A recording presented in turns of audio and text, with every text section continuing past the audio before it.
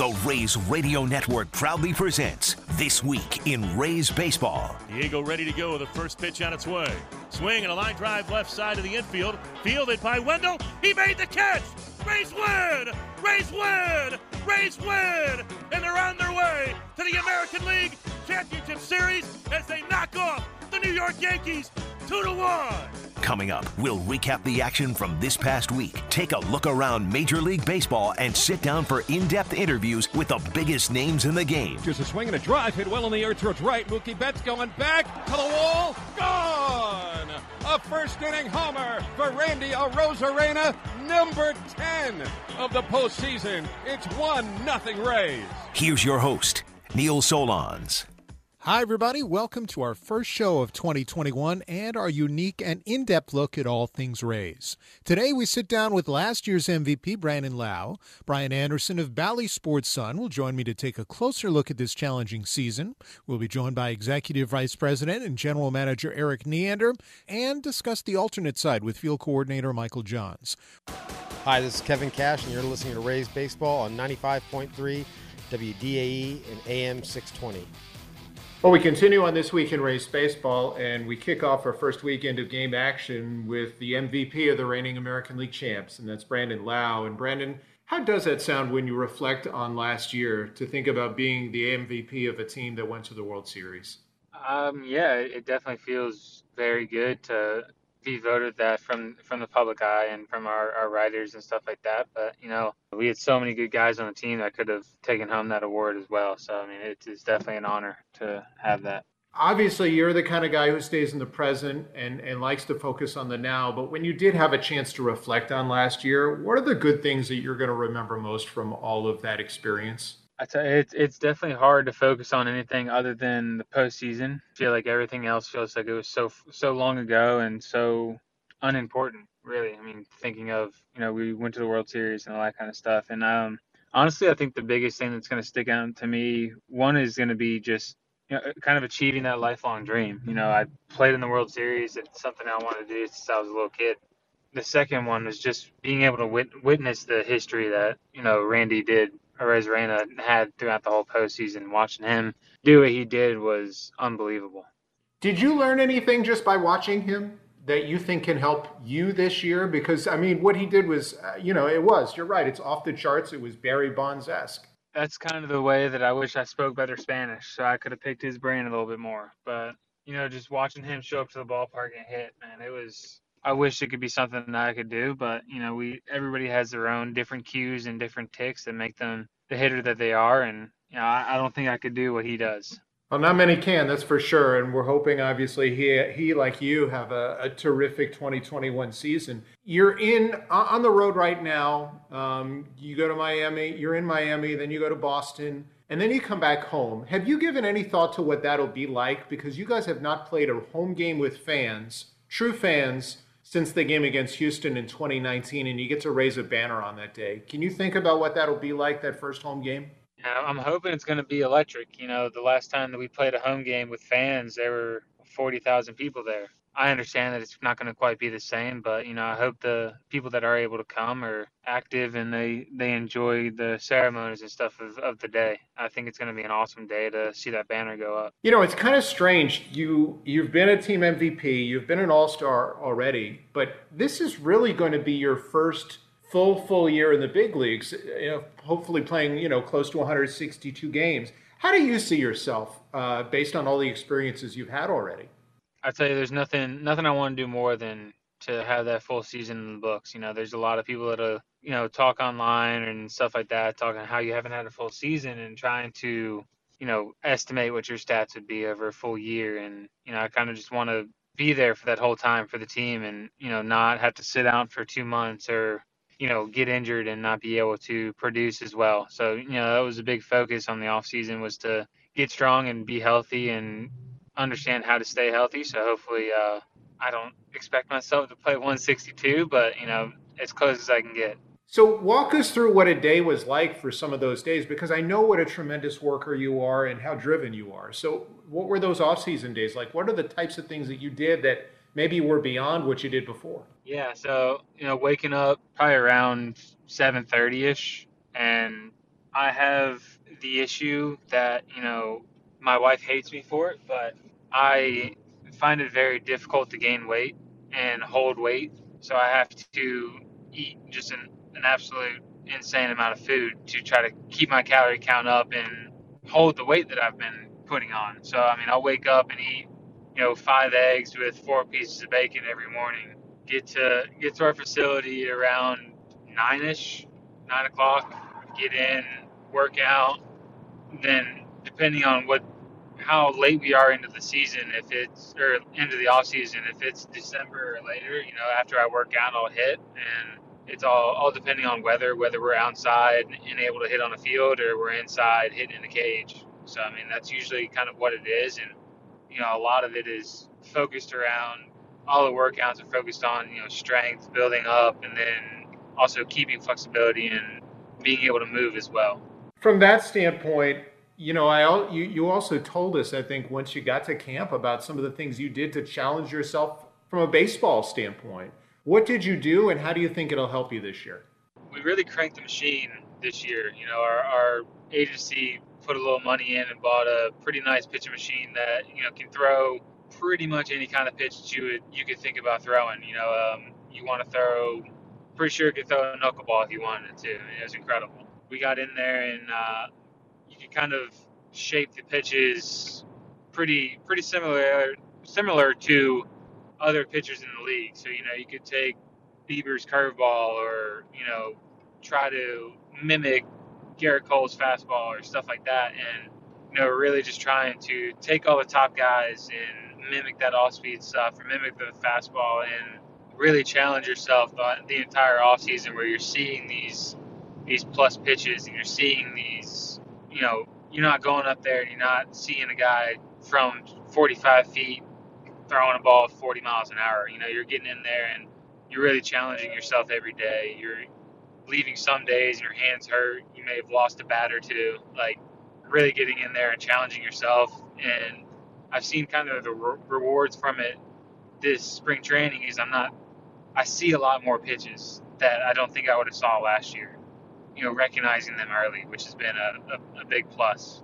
What, Brandon, we're chatting with Brandon Lau on This Week in Rays Baseball. What motivated you this offseason more than anything? Because I think at one point, and it's going to sound silly, you mentioned like number 53 and being, and I didn't realize you were talking about being ranked like 53rd in Major League Baseball. I thought you were making a joke about Josh Lowe and the whole Lowe Lau thing because he was wearing number 53 during the season. But was that your motivation?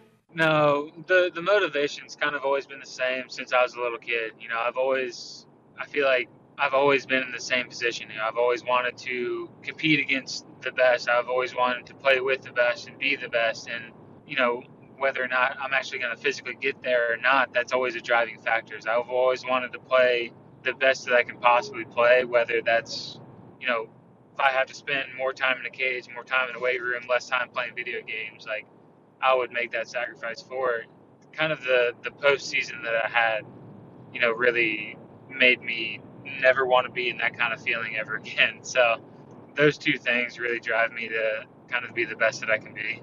Obviously, this game is so mental, Brandon, and I'm curious what you do at the field to help you relax, and then what helps you relax most away from the field. At the field, I think last year, with all the COVID and stuff like that, all the hangout areas were kind of shut down. You could really only sit in your locker. So last year, me and Hunter Renfroe downloaded this Call of Duty app on our iPads, and we would play it after BP, and that was kind of a nice way to decompress before the game and stuff like that. So that was a lot of fun. But at home, it's pretty easy to kind of let the day go. I come home to Madison and our dog and everything at the field. If it was a bad day, if it was a good day, it just kind of leaves my mind. I'm just kind of focused on what's at hand then.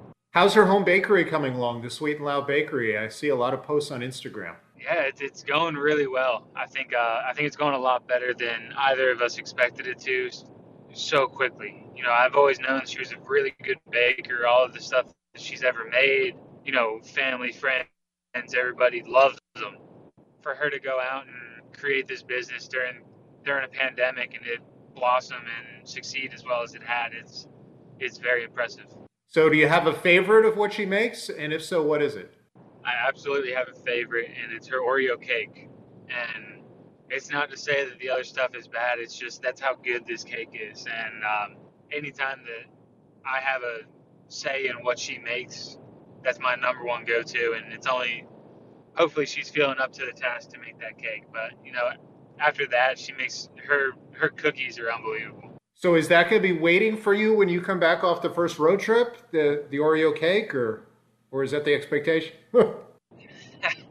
I don't think so. Maybe if I do well enough on the road trip, I'll have a cake waiting for me. All right, let's hope that's the case. And I think, the fan base for the Rays appreciates you and Madison, not only for, what you've done on the field, but what you guys are doing off the field too, and your commitment to helping those in the mental health community. You guys are still doing Hormones for Hope, right?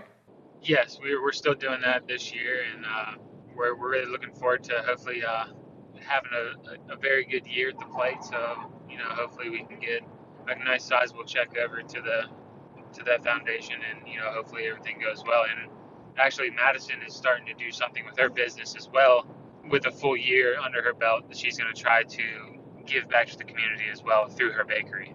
And I would guess it means that much more because we've been battling through a pandemic, the battle against mental health for you and Madison, Brandon? Yeah, absolutely. Especially just, with how this kind of came about. A lot of people had to stay home. A lot of people's lives changed, a lot of them for the worse. And, a lot of people kind of hold it all in. And, one of the big things that I think is a very big talking point is that there's always people there willing to listen, and there's always people willing to help. You just need to speak up, speak your mind, and let people know that you're struggling. And you'd be surprised at how many people are there willing to pull you up and help you out. And that being the Crisis Center at Tampa Bay. Brandon, in the clubhouse, you guys have Justin Sua to help on the mental aspect of the game. How much do you take advantage of his resources and what he provides? During spring training and during the beginning of the year and that kind of stuff, absolutely. I love, he kind of has these, I think he calls them mental minutes, where he kind of sits us all down for about 60 seconds, just kind of hammers his point and lets us get going. And it really sticks with us that way and resonates with a lot of the team. And then, he's always there to talk to you, whether it's, talking about the game that happened last night, or if you're really struggling through something and need someone to talk to. I mean, he's been unbelievable and just a great addition to the staff that we have with the Rays, and pretty sure he's getting talked to about just about every day with someone. Well, I think we're all hoping that things come back to normal sooner than later, and that we can really all enjoy a summer of Rays baseball. I know that this week Major League Baseball said to the teams, hey, if you guys get to 85% of your travel party vaccinated, you can relax the rules a little bit. How much would that mean to the group? I think it would be incredible, especially just for the guys that haven't been able to experience it.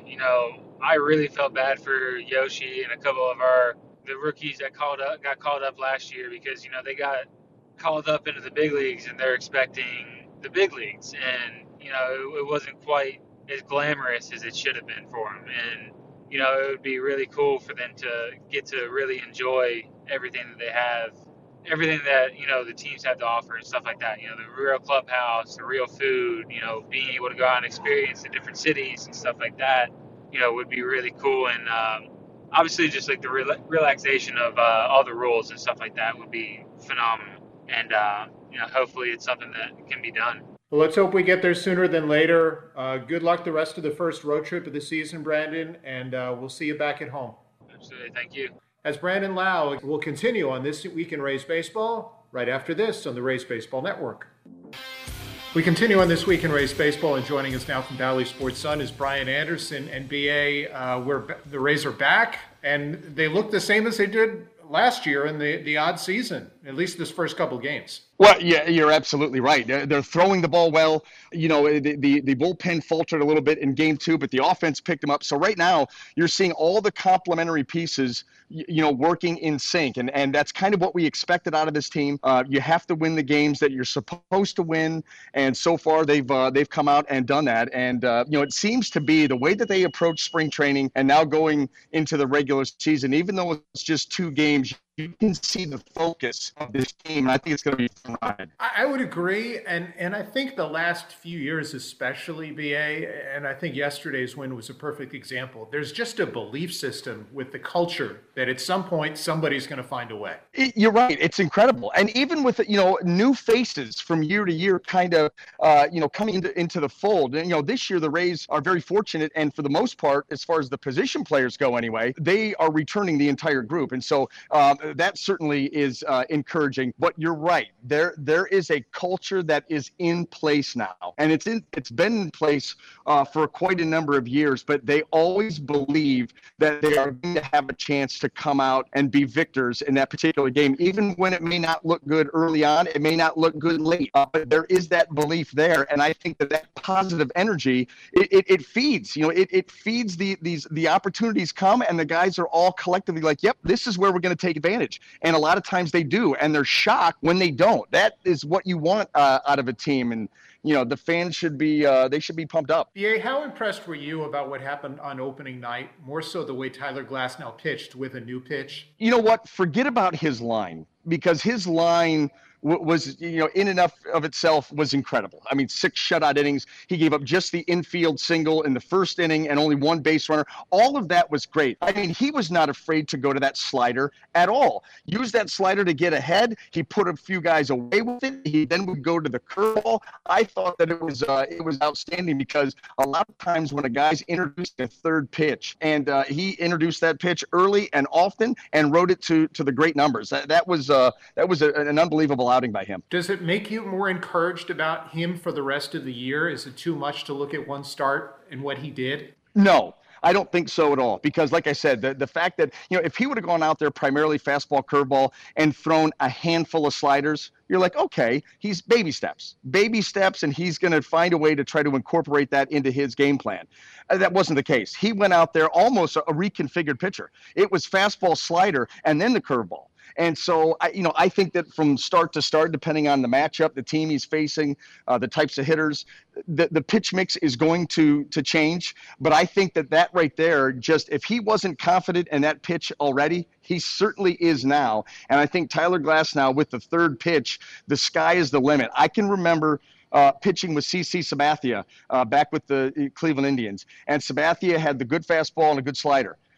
And he was fine. But all of a sudden he introduced a changeup, and that is when he went from really good pitcher to elite Cy Young type pitcher. That third pitch for a starter is imperative over the course of his career. And now that Tyler Glasnow has been able to do that and do that effectively and build confidence in that pitch, I think the sky's the limit for that kid. The big change on the pitching staff is the veterans they added. Rich Hill, Michael Wacha, Colin McHugh, all of them have playoff experience. And are good veteran guys. How much do you think that will help the overall clubhouse? I think that really, I've talked about this before. We talked about earlier today, the culture. The culture for the Rays is in place. Guys like that, they come in and they enhance that culture. They enhance that culture. It's another group of veterans, pitchers, that have a different perspective. They're a good sounding board for the young guys. And the thing that you love about them is all 4 of those guys, if you count Colin McHugh and then Michael Wacha, Rich Hill, Chris Archer coming back, all of these veterans have bought in. We've always said that the Rays pitching plans, there has to be buy-in. If there is not, it will not work. Well, you bring in veterans now who you think, wow, they've been around the game a while. They're kind of set in their ways. They want to do things a certain way. And not these guys. They have all come in and said, we'll do whatever it takes to win. If we need to pitch behind an opener, we'll do that. You need me to start, we'll do that. You need me to close a game, I'll do that. And that right there, I think, just enhances that culture and just brings a different spice, a different flavor to the pitching staff. staff. And you mentioned the experience. Michael Wacha, his 9th season in the big leagues. He's pitched in 3 different postseasons.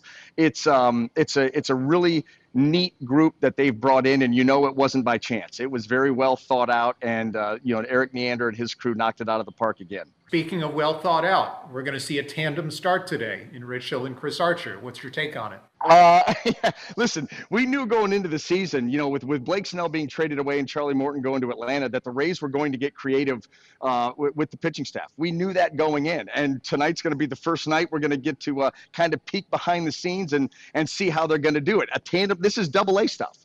This is AA stuff that you do to try to keep, not overload a guy with innings but the Rays, they're not afraid. We have seen that. They are not afraid to be creative, to be progressive with how they use their pitching staff. And like I said, with the buy-in, you can do something like that tonight. And I cannot wait to see it. Does Rich Hill go 3 or 4? Does he go, who knows? Who knows how they're going to do it? But Rich Hill to Chris Archer, and then to the back end of the bullpen, for a series sweep, that's going to be fun. It's a sharp contrast. And I think to go from Hill to Archer as a hitter, it's got to be tough, right? Well, yeah, think about it. Last night, the lineup for the Marlins, really Garrett Cooper got an at-bat in Game 1. He was the only new addition outside of the pitcher to the Marlins lineup. And that lineup had to go from facing Tyler Glasnow to Ryan Yarbrough. Think about the change in the way that guys pitch, the power right-hander at 100 miles an hour or the lefty that's cutter heavy in the low to mid 80s. And then all of a sudden tonight in real time, that lineup is going to have to go from lefty, elevated fastball, spin the curveball from 3 or 4 different arm angles to now a power righty slider changeup, move the ball around the zone. And Chris Archer, it's not going to be easy on them at all. I promise you that, and that's part of what the Rays plan is. And to use a lot of pitchers, and look, they're going to have to, especially with the injury to Nick Anderson they had, they're going to have to adjust in the bullpen too. They are, and you saw that last night. There were a couple of moves made by Kevin Cash that were risky. Number one, pulling Ryan Yarbrough out after 5 2/3, he gives up the double to Starling Marte. But at that point, the Miami Marlins had not touched him. Weak contact all night. He was only in the mid-60s with his pitch count. But you choose to go to the bullpen there. Okay, fine, it worked out. That's great. 1-run game. Now all of a sudden it's a 2-run game. And the other risky move, and this is going to be something to watch all season long, 2 outs in the 7th inning, strikeout, and then we get a triple and a walk. So you got first and third, 2 outs, and you bring in Ryan Sheriff. Now, with the new rule that a reliever coming in has to face at least 3 guys unless he ends the inning, that's where the risk goes in. Because you bring Ryan Sheriff in to face Corey Dickerson. He gets him out, that's great, and you can make a pitching change to start the bottom of the 8th. But he didn't. He got ahead of him. Corey Dickerson able to double a ball down the left field line. Well, guess what? Now in a normal year where you would probably go out and get Ryan Sheriff because Ryan Sheriff on Miguel Rojas is not a matchup that you would like to see, you can't go get him. He gave up the hit. That was the risk. Now he has to face Miguel Rojas. Base hit. Now the Marlins take the lead. You still can't go get him. He's got to face Starling Marte. So that's where making those decisions to bring in a specialist or a lefty to get a lefty, to end an inning, that's where the risk is involved. And that's going to be something to keep your eye on all season long because it almost bit the Rays last night. Thankfully, the offense bailed them out. Good stuff from Brian Anderson of Bally Sports Sun. We continue on This Week in Rays Baseball, and joining us right now, Executive Vice President and GM of the Rays, Erik Neander. And Erik, as we embark on this 2021 season, what excites you the most, especially coming off what you did last year? Oh man, just to get out there to play again, to plan, being able to plan for 162 games, working our way back towards something that resembles normal in the sense of what we used to know, and coming off of a season that we did last year and the last few years, they've continued to build off one another, and the opportunity for these guys to go out this year and to hopefully build off of what we were able to accomplish last year. You probably had a lot of difficult decisions to make in the final days leading up to the final roster. What were the toughest decisions, and how did the injuries to Ji-Man Choi, Brett Phillips, and Nick Anderson impact those decisions? Well, they opened up a few roster spots, to say the least, unfortunately. But that stuff happens. You have to prepare for it. And this team and throughout this winter and the decisions we made, and we looked for as much talent as we could find, and that fit within our means, and with that look to establish as much depth as possible. And it's for things like that happen over the course of the season. So we had a relatively healthy camp up until the end, and didn't get the best of news with Nick, but could have been worse, and he'll be back to contribute later. But more than anything, just trying to, we intend for this club to be really competitive, to be successful, and just want to make sure that we put as many options into the mix here that have a chance to help us go out and have a great year. With the injury to Nick, how much does it help that you guys had so many different guys get saves last year and threw so many different guys in high leverage situations? Does that make it any easier? Relatively speaking, I think the depth we have in the pen, some of the experiences that these arms have had, it certainly helps. It helps soften the blow just because of what a variety of arms have underneath them. It's not, you never want to lose someone like Nick. We're not where we were last year, the year before without him. So it in and of itself is a big blow. But look, we've played in as many tight games as anybody. Our bullpen has been as big a part as any particular unit of our team when it comes to coming out on top in all of those tight games. So those experiences certainly should to do them well this year, and think we should be plenty prepared for playing in a bunch of tight games in 2021 as well. You ended up carrying 3 left-handers in your bullpen with Cody Reed, Ryan Sheriff, and Jeffrey Springs at the start of the year. Did the Anderson injury lead to the 3, or were you strongly considering having that many lefties in the bullpen to begin the year? Yeah, I mean, Nick, it certainly opened up a spot, and I think with that it was a contributing factor. I also think that we're this season kicked off with the 3 games here in Miami,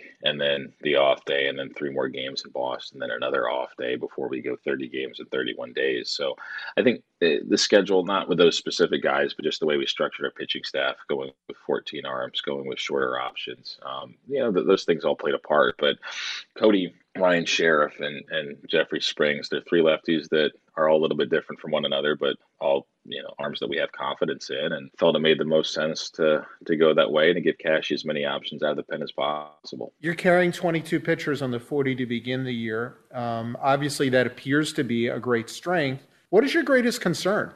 Just, I think, trying to make sure we go about this season in a way where we are doing everything we can to be as competitive as possible, while all being mindful of any workload related concerns, physical related concerns associated with going back up to 162 games after all the disruption, uncertainty that we played through last year. So just trying to strike the right balance with that, making sure we don't leave any meat in the bone. We're not too careful, with players as we go along, but also making sure we take care of them at the same time. There's obviously a lot of talent all the way through the organization. I think that's clearly apparent from what we saw in spring training. But one of the interesting things is, with the injuries to Choi and Phillips, every player that you still have on the 40-man that's a position player has never played in the big leagues. And 3 of them haven't even played in AAA games yet. How important is it to try and stay healthy so you don't force some of those young kids to have to play maybe a little earlier than you'd like? Yeah, I mean, we're going to do everything we can to stay as healthy as possible within our group, but there's only so much you can do to control and to manage that. And I think as important as it is to maintain health of a major league team, that's the case whether or not there's minor league games going on or there isn't. But, the alternate site, Brady Williams leading that this year, and everything that goes on there, it's just critical for them to be as creative as possible, to find ways to build intensity in those settings where it's hard to come by because you don't have those games going on, and doing everything you can there to make sure guys are ready. Last year, everybody at the alternate site did a wonderful job of maintaining intensity and making the most of that situation. We had a lot of players that stepped up without having played games and contributed meaningfully to our club, and those young talents are going to have to be ready to do the same thing this year. The players that you have at the alternate site right now, I know last year you said, hey, the guys that we want them all to be able to help us now. You had only a 2-month season. So are there guys who may not be at the alternate site that you think are going to help you later, but may not be able to help you now? Yeah, it's a Great question. I think, we tended to structure the alternate site group and with the players that certainly are 40-man players for the almost all of them. Drew Strotman is starting in minor league camp, just as a little more patient with his buildup. But yeah, you try to structure that alternate site group as those that you're most likely to call on based on the information we have through this spring about where players are at and their readiness to contribute at the major league level. But I think if history is any guide, that knowledge only takes you so far. And as this season progresses, I certainly think it's more likely than not that players through our minor league camp will ascend. We'll have unexpected performances in a positive direction. That happens every year. And hopeful that they're players that are not at our alternate site that force our hand and really give us something to think about in terms of their ability to help our major league clubs as the year goes on. But who they are right now, well, time will tell. I asked Kyle Snyder this at one point in camp. How many guys do you need that are able to throw 100 innings this year or more? If we're off the mark with the pitching that we're carrying from a workload standpoint, it was really important to us to make sure we missed the mark by carrying too many innings rather than too few. So, and I don't know, and we don't know exactly what those numbers are going to be, but felt it was really important to make sure that we assembled a group that, if it's 7-8 different arms that are all going to carry 100 plus in the course of the season, that's the way it goes, then we'll be ready for that. If it means that we're carrying 10 plus that are going between 60 to 80 innings, that we're prepared, we're equipped for that. So yeah, again, just embracing all the uncertainty that this season's likely to bring us after all we experienced the last 12 months, and just making sure that we're as flexible and adaptable as possible to all the feedback the players are going to tell us about their health, about how they rebound, about their performance. All of it's going to come into play and be a factor for us, and just trying to do everything we can to be as covered as we can be for all that's ahead of us, all that we can't foresee happening. And normally, Eric, you guys are most equipped with depth to handle a 162-game season, but with no minor league season last year, where is the area where you may have some concern just because so many guys didn't get reps last year, true game reps? On one hand, we're in the same boat as every other club. Very few pitchers had very few players had the opportunity to collect game reps last year, and I just spilled the beans perhaps on the concern, but the pitchers, just from a workload standpoint, and what a season like that, could do to the development of a young pitcher, what it could do to the maintenance and the routines of a more veteran pitcher.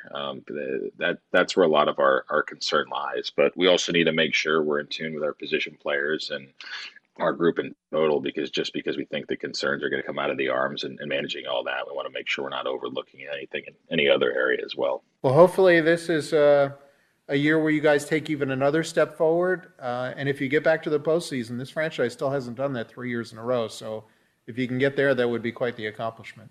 That would be quite an accomplishment, and we just got to take it game by game here and make sure we can control what's right here in front of us. But feel good about where we are, the talent we have, and the motivation that this group has to go out and make that happen.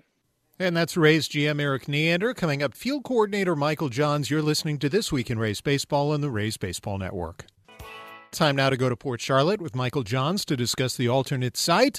Michael, I hear that you're actually going to play some games against other teams at this site. Tell me what that means. Yeah, it means a lot. I remember last year the guys kept saying, I wish we could play another team because I don't know if there's another team that would beat us. And I'm like, well, they probably have pretty good players too, but now it's going to be real. You get to play the Blue Jays' best minor league players, and hopefully play the Marlins' best minor league players because they're going to be in Jacksonville and still working out some of the kinks with that. But it'll be more like a 3-game series there, a 3-game series at home, and be a lot closer to something. They're super excited at the possibility of being able to do that. Michael, tell me what you guys are doing in terms of, or what you did when guys got optioned. I'm curious how you handled that, because you got to prepare guys still for the possibility that an injury occurs and they get called up, and they've got to be ready to play either 9 innings if they're a position player or be able to provide some length if they're a pitcher. Yeah, so some of the challenges last year were, really twofold. You had the pitching side that obviously needed to be ready to pitch in the big leagues that night or the night, the next night. So we would line the pitching up, Rick, Dewey, and Kyle, did a great job of lining up really a long guy for every night, like Fleming and, even Curtis to that matter, and some guys that could give you some length, Gil Martin, guys that could give them length if they needed it, if someone went down or if there was just a blowout game. And then they'd also have the 1 or 2 inning guys lined up every day. So that created its own challenges because a lot of times, the night before those guys have to go to the big leagues, something happened, and great for them, but it would change our whole dynamic for the next day. And then on the position player side, I think, we were kind of caught in between, a lot of development and then, making sure they're ready to play in the big leagues and making sure that they feel really good about themselves if they play up there. So it was something we talked about as a staff almost nightly about, how much do we start trying to maybe change a swing, maybe if it's just very minute, when this guy may make his debut the next night. Those are some of the unique challenges that we had last year. And this year, I think they'll probably be a little bit of the same, but I think they'll probably will be a lot more development in the ATS this year. They're going to go to Durham, most of those guys. Some of them will go to Montgomery, but they have a season. So that's kind of the light at the end of the tunnel. And last year, we didn't have that. It was more of, you're really preparing to play in the big leagues this year. So it's two different things, two different years. And I'm just glad that, right now, it looks like there will be light at the end of the tunnel. And these guys will be able to play some baseball under the lights, even if it's not in the big leagues. Not only that, but you're going to have a minor league season. So you're having to run, 2 camps at once, pretty much? Yeah, so what we've done is I'm going to run the minor league camp, and then Brady and his staff will run the ATS. So we're going to be completely separate. They're going to be on the visitor side at Port Charlotte, and we'll stay on the home side. When I say visitor, I mean they're going to be in the other clubhouse where the other team would come in and play like a Stone Crab or in spring training the big league team. So it'll be separate. They're going to have night workouts. We're going to have morning workouts. We're going to do our best. Well, not our best. We're going to completely isolate ourselves from them. And that's from Major League Baseball. We can't have anybody going up and down. We can't have any staff member go over there and try to, work with a player. It's completely separate as if they're in another city. It will be interesting. It'll be unique. I'm just really glad that we're able to get the ATS in Port Charlotte because for a while there, we were looking at a lot of different sites of what might line up because we didn't know if MLB was going to let us be in Port Charlotte because of our spring training being there. But thank goodness at the end of the day we could. So it's a really good situation for everybody. Michael, are there some guys who are at the alternate site who obviously have not made their big league debut, who you were really, maybe not surprised, but really pleased with their development and growth since the end of last year? And who may some of those guys be that you think have really made a jump? Yeah, I think that, obviously the one that everybody knows about is Wander Franco, who is an A-ball player and obviously the number one prospect in baseball. I think, Wander's, I think, probably thought of as an offensive shortstop, but the strides he made defensively as a shortstop at the ATS last year and then carried it through big league camp. I mean, he is a tremendous, tremendous shortstop, and I don't know if he gets enough credit for it. We all know he's going to hit. We all know he's got power. He's not going to strike out. He can really run. But I think there probably was, I don't know if these question marks is the right word, but there was probably some uncertainty if he was going to stay at shortstop. Well, he made a lot of strides, and credit to him for working his butt off last year at the ATS. And he's a really, really good shortstop. So that's probably the one that sticks out the most. And then I would say Taylor Walls is really, and I think for us and internally, he's always been on our map. But I think he's put himself on the radar in probably the industry. He's been a good hitter, more of a contact line drive hitter, but he's starting to really hone in on some power. And you talk about a defensive shortstop, everyone knows he's arguably our best defender in the entire organization and probably one of the best shortstops I've ever seen. He can make every play, and he's a tremendous shortstop. And then Josh Lowe, who's a first-round pick. Obviously, he's been on a lot of people's radar, but I think that Josh Lowe in AA probably, or even high 2 years ago, 3 years ago, whatever it was probably a guy that was really pull heavy to get to his power. And now he's more of a handsy hitter. He can use the whole field. He doesn't have to cheat to get to his power. He barreled a lot of balls up off some really good pitching at the ATS and, really did a nice job with his 2-strike discipline, and he's become a really good center fielder. Those 3 guys, if you just right out of the gate, they stand out, and they're all guys that are probably on the map a little bit. And if you look, maybe under the hood at some guys that don't get as much notoriety, Brett Sullivan and Renee Pinto were late additions, both of them catchers, so they can play a lot of different positions, but guys that just really impacted the baseball as soon as they got to the ATS. And then one guy that got there really late was Ford Proctor. and he's a shortstop, and we're converting him to be a catcher. And maybe it's not full time, but maybe he can play short end catch and just be like a manager's dream. But he came in and just really, he played in some indie ball before he got there, which is a whole unique dichotomy because we've never had players playing indie ball that are affiliated with us. So he went to indie ball, he tore it up, came to the ATS.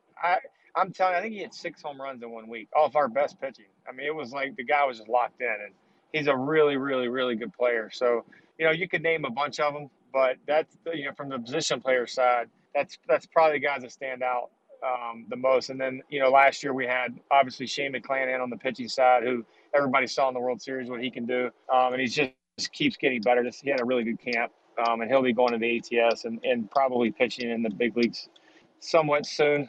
Fleming's probably going to start in the minor leagues. He'll be up there really soon. But I'll tell you, Fleming's a guy that, he's one of those guys you just don't bet against. And it doesn't matter what you're doing. It could be ping pong. It could be bowling. It could be golf. Like, he's just going to figure out a way to beat you. And that's what you saw on the mound last year. What a great job he did. And, those are some of the guys that really just off the top of your head stand out. And then some of the other guys that were at the ATS last year will not be returning for reasons that are out of their control. We're limited to 28 spots, 16 pitchers, 12 position players. And most of those spots have got to be guys that can go to the big leagues. And if a pitcher, primarily the pitching, if they're an A-ball, double-A pitcher, it's going to be hard for them to make that 16 just because we have to have guys that are ready to pitch in the big league. So, through no fault of their own, they'll probably return to minor league camp. And then, after that, we'll see where they're at. And from that standpoint, how excited are you to actually have minor league camp? Because we're talking about guys at the alternate site, but you've got probably, 100 players or more that you guys haven't seen in person in a long time. Yeah, it's going to probably be around 130 players, and then you have another 60, 70 staff members. I think we can get to 210 total, but we're extremely excited. And these guys they're so – I think we did a good job in this organization with our Zoom calls, and I think we got a lot out of them. But at the end of the day, these coaches are really good at coaching. And, Zoom calls are probably not most of our niches, so they're extremely excited to get on the field to coach. I know the players – texting, calling, what can we do? And we're probably going to have to slow them down a little bit. Well, Michael, enjoy it. It's great to chat baseball with you. And hopefully we'll see some of those guys at the ATS helping out real soon. Okay. Thanks, Neil. Really good stuff from the field coordinator of the Rays, Michael Johns, and we certainly appreciate Michael for joining us, as well as all of our guests on the program today, including the team MVP from a year ago, infielder-outfielder Brandon Lau, Bally Sports Sun's Brian Anderson, as well as the Executive Vice President and GM of the Rays, Eric Neander. Of course, if you ever have something you want to hear on this program, all you have to do is tweet me at Neil Solondz. Next week, among those we'll sit down with is Rays pitcher Chris Archer, who makes his return to the mound for the Rays today. That and much, much more coming up next week. We'll be back on Sunday next week. Thanks to my producer, Derek DeBose. I'm Neil Solondz. Stay tuned. The pregame show is next. You're listening to the Rays Baseball Network. Thank you for listening to This Week in Rays Baseball. Breaking ball lifted in the air, way up there, into right field and deep. Judge is going back towards the corner, at the wall, gone! And the Rays jump in front 4-1. If you missed any of the show, catch it on archive at raysbaseball.com/radio.